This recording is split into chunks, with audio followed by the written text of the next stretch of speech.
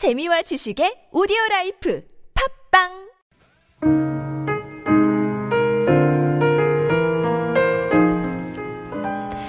Thinking out loud.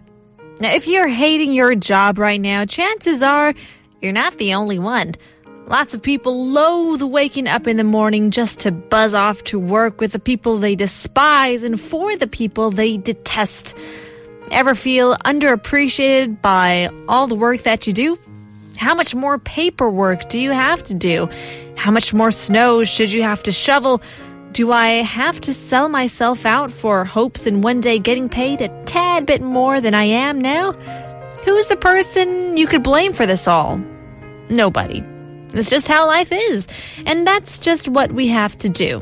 But, as a wise person once said, the best part of going to work is coming back home at the end of the day.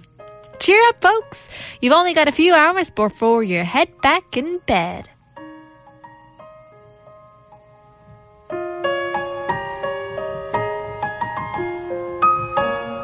That was an interesting quote by The Unknown.